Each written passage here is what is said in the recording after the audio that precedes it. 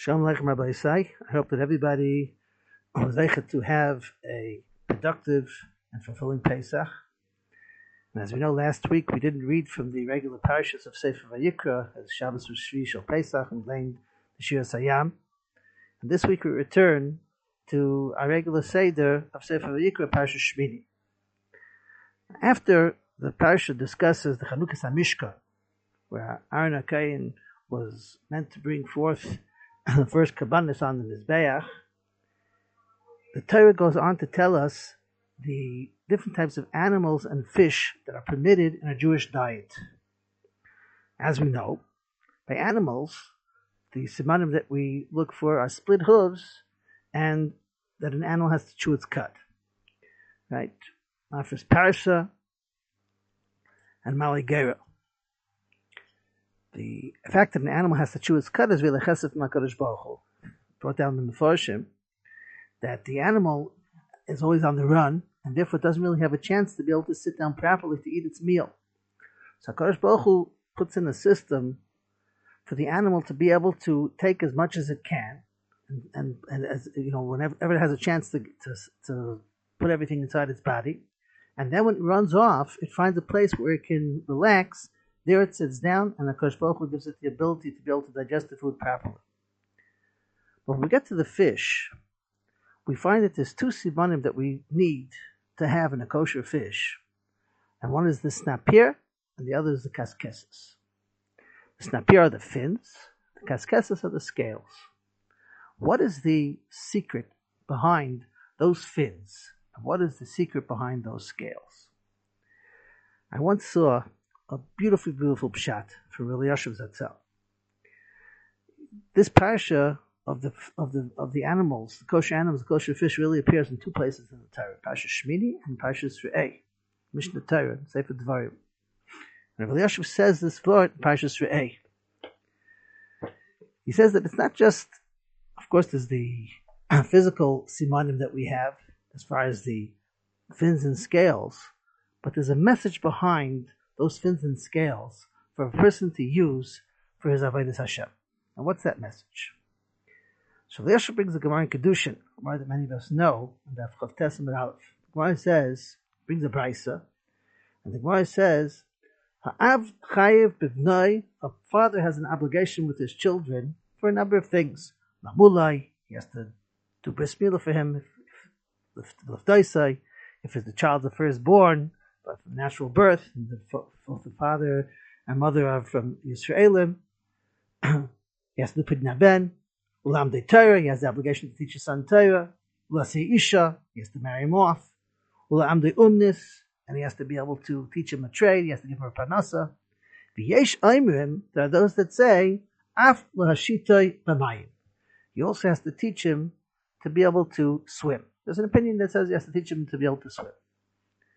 So the Yashav Zatzal asks, what is the significance? What is the purpose? What is the reason that there's an obligation for a father to teach his child to swim? Why does the Gemara specifically mention that factor to teach him how to swim? If it's to make sure that he's kept safe, so there's other things you can teach him. You have to teach him self-defense. You have to teach him how to, different types of things, how to keep himself safe, how to fight, how to make sure that he doesn't come into danger. Why does the Brisa specifically stress the idea of teaching him how to swim?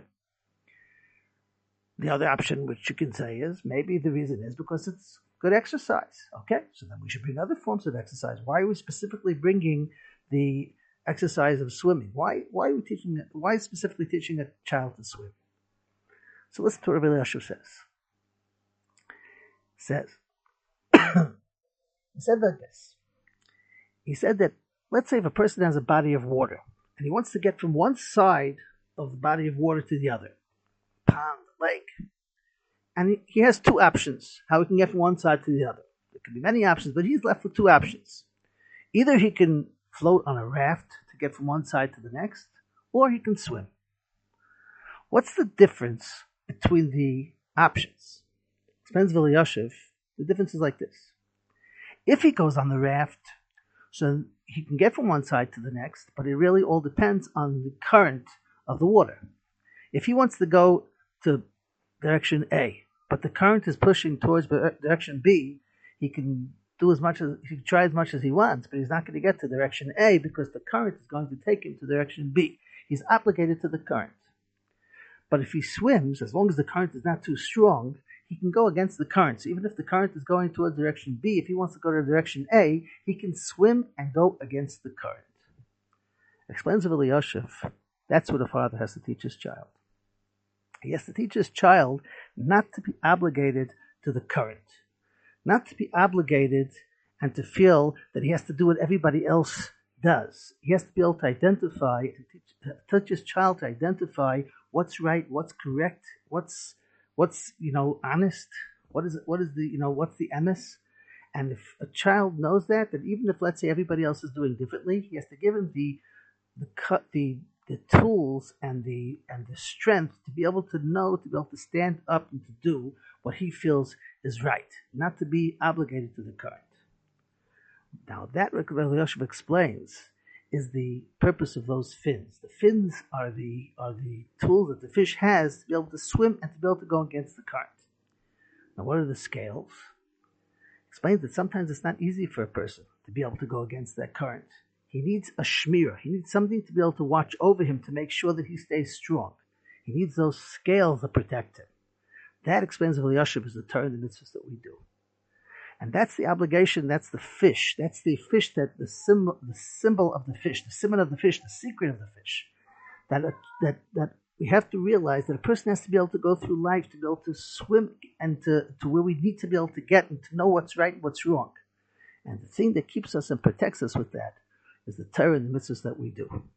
But Hashem should help us to give us that chachma bina v'das, to be able to use the Torah and the mitzvahs, to be able to give us that clear direction, and to be able to help us to be able to swim where we want to go and where we know we're supposed to go, and not to be pulled with the current. Everyone should have a wonderful, wonderful Shabbos, and Kol Tov.